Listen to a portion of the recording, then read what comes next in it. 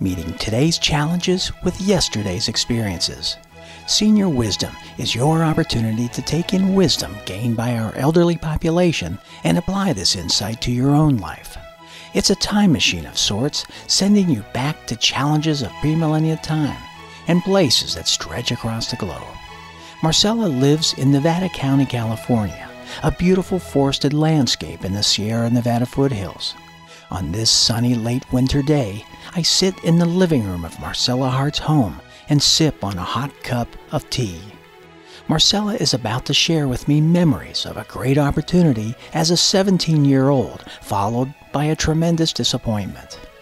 She is very grateful for her past experience and understands that not being in control with the outcome of a situation is not the correct attitude.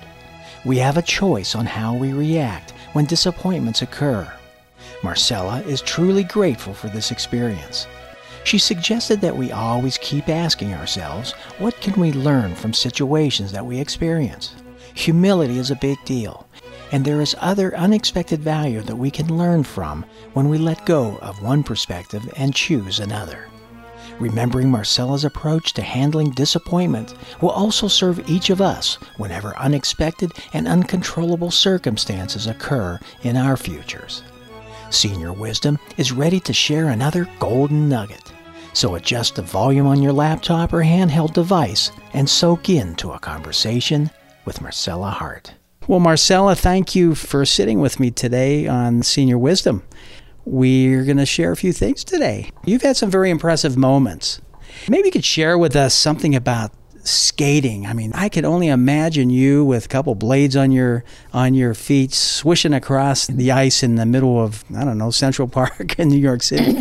Southern California. Yeah, that's right. You were in Southern California. Where did you find ice down there to learn how to skate? Oh, I can't remember the name of the big place there. There was one big place right on one of the main streets, and it would have people come in and put performances on and what have you.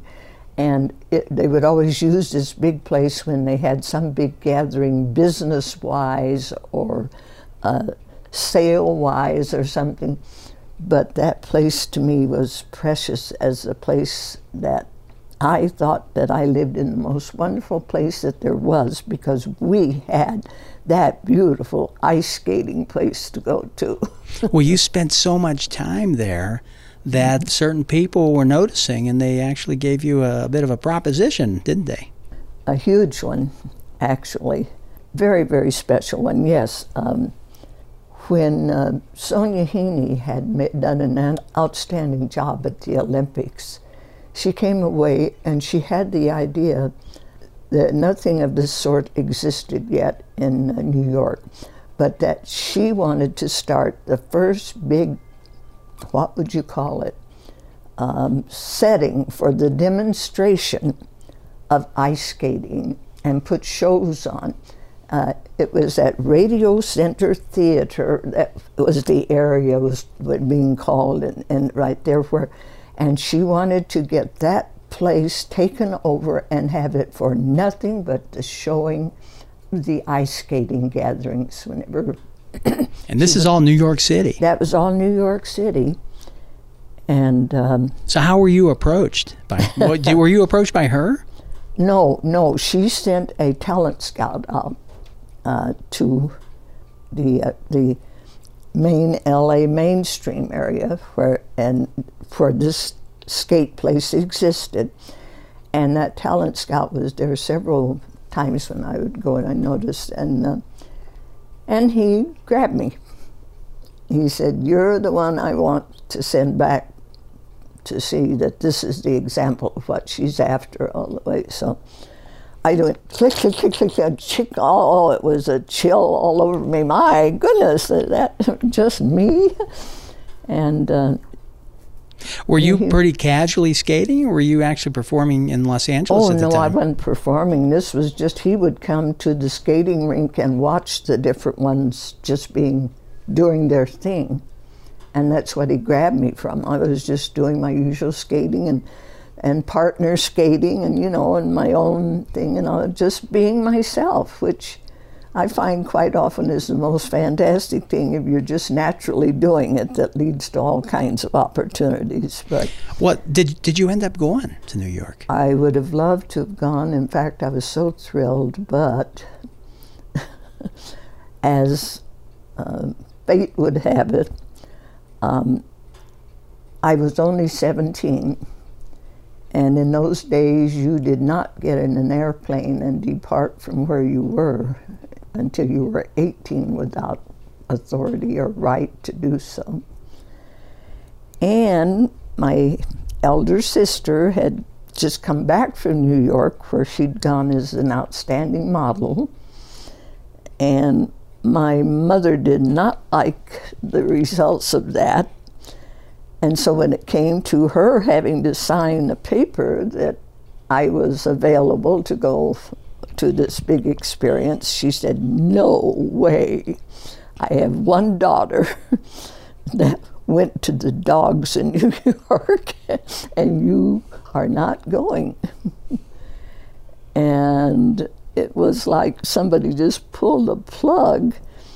But everybody kept saying, because everybody, all the ones I knew got involved, it seems like, as soon as this opportunity was there for me. And my sister said also, she said, now you go right ahead and make your plans to do just what you have the opportunity to do, and I'll take care of Mom now. And I thought, well, all right. But I did. I went ahead and kept planning and arranging and doing things. And so my local people that I'd gone to church with and that I went to different, that we were buddies, were doing everything they could, to help me get ready and everything. And the person that I was closest with, that was my almost, he was becoming a real boyfriend to me, he became ill.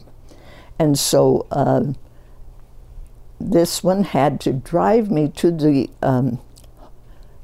hospital where, interestingly enough, Steve was. And we got to be pretty good friends. And he saw that I was heartbroken when, everybody was so enthused for me. And he said, "Now, I want you to listen to this." He said, "Now, a way this can work," he said, "you can marry me, then I have the right to put you on a plane and send you to New York. And when you get there, you can divorce me and go right ahead and do your whole thing." And I said, "Really?" It just zapped me. And then everything started getting exciting again. Oh my God, there's a way I can still do this. And then it started in, no way can I do that. I could not talk myself, no matter what. I couldn't rationalize it. I couldn't go against my poor mom's keen feelings. She had a right to feel the way that she felt, but timing was just not in my favor, and I had to pass up that golden opportunity. Well, there's probably a golden nugget that came out of that. Well, life itself. I mean, I'm sure life took the turns it was meant to take rather than for me to go on that course. But it was one of the first big tremendous disappointment because of the tremendous opportunity. I mean, my gosh, I was just, and I'm going to be sent to New York and get to ice skate in that big place. And anyway. Well, I suppose it could have gone in a great direction, or a direction that ultimately would have been a real difficult road. It had real potentials because I did. I loved to skate like few people I saw, and I know I would have made a whale of a good deal of the job to deal, but it wasn't meant to be. So then the challenge, today's challenges that we have, how would you apply this experience of yours to it? A lot of opportunities today also, I mean, more than ever. And recognizing the far-reaching consequences is always that crystal ball thing, and we don't know what's going to happen. I go back to that where I learned that we have to realize we are really not in control. I mean, that really zapped me when I really got that message. And just because we've got something all figured out and know exactly that we have a right to it and what we can do with it and make out of it, we've got that all figured out. That doesn't mean that that's the way my individual life was meant to go. And it was learning hardcore acceptance, or I could get terribly depressed. I could not want to even see my friends and have to explain to them that no, I wasn't going to get to go, you know. And it just put all kinds of things there in front of me. But I'm really grateful because it taught me, you know, whatever we think at the last minute, or we are not in control. And when we are in a position where it insists that we be able to be, then I can see how people get so dismayed or disappointed or angry. It was so unfair. And their whole life is ruined. When we let that dimension, which is, sure, it was a rotten thing, not get to do what I was all qualified for in every way except I wasn't 18. And it taught me in the process of dealing with it and just getting back into the mainstream of life in a really solid way to try to humbly realize we are not in control. I am not in control. And I have to decide what I'm going to do with what that means when I'm disappointed or don't get to. And it was a high-powered lesson. So what would you suggest to young adults and slightly older adults today who are having all kinds of challenges placed in front of them? Oh, man. What I would suggest is just simply keep asking, what am I to learn out of this? Just continue. And where we really get in trouble is where, and I can go back and look and see how I could have ruined my life by insisting that it had to go the way that I already had a right to make it go. So I go back to that word again, the humility of realizing we are not in control. And when we insist on being, there is a real possibility of all kind of destructiveness of the wonder of the way life can go. And I'm grateful for the experience finally.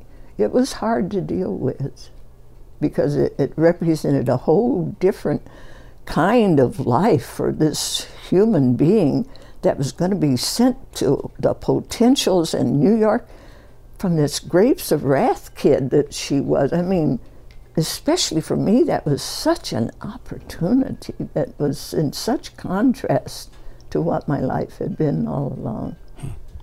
Well, thank you very much for sharing another golden nugget today and seeing your wisdom. My pleasure.